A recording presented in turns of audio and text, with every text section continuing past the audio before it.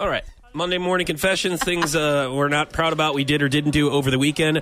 I went fishing with the old man at Bennett Springs. Yes. And apparently me and him put on a Frank Sinatra concert Saturday night. I bet it was beautiful. Your dress is coming down. Yeah. Oh, my gosh. Yes. For who? Yourselves? Well, apparently the whole campground. Stop. So my dad has a new camper, and Saturday night, we caught a bunch of fish. I just want to let you know. Wow. We caught our limit. Wow. All day Saturday, we were nailing the fish.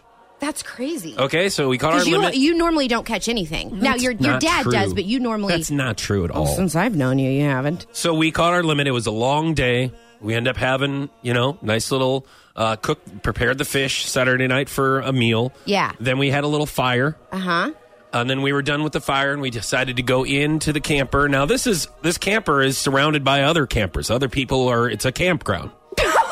No, yes. No, I'm just saying that we've actually had our camper to where it has been isolated, not around anyone before. Yeah. But you are actually amongst other people. Okay. Well, since his camper is new, he doesn't know everything, I guess. He left the outside speakers on the camper. Yes. And we blared music inside. Not to say that the gosh. people can't hear the music anyways because it's blaring inside the camper, but it's also on the outside speakers. So we gave the whole campground apparently a Frank Sinatra show because we put on Frank Sinatra and we were both singing. And that's the cutest thing I have ever heard. But they were like, get those old guys out of here. Like, what is this? Now, the next morning... There was a bunch of campers that started clapping. Oh, they said, my gosh. Thanks for the concert last night.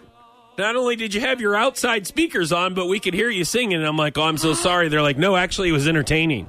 Oh. It was great. It was, because you actually have a beautiful voice. Now, I don't know if it sounded that well that late. Not at 11:30. Okay. And when other people are trying to sleep on the campground. Right. Maybe not the best thing to be doing.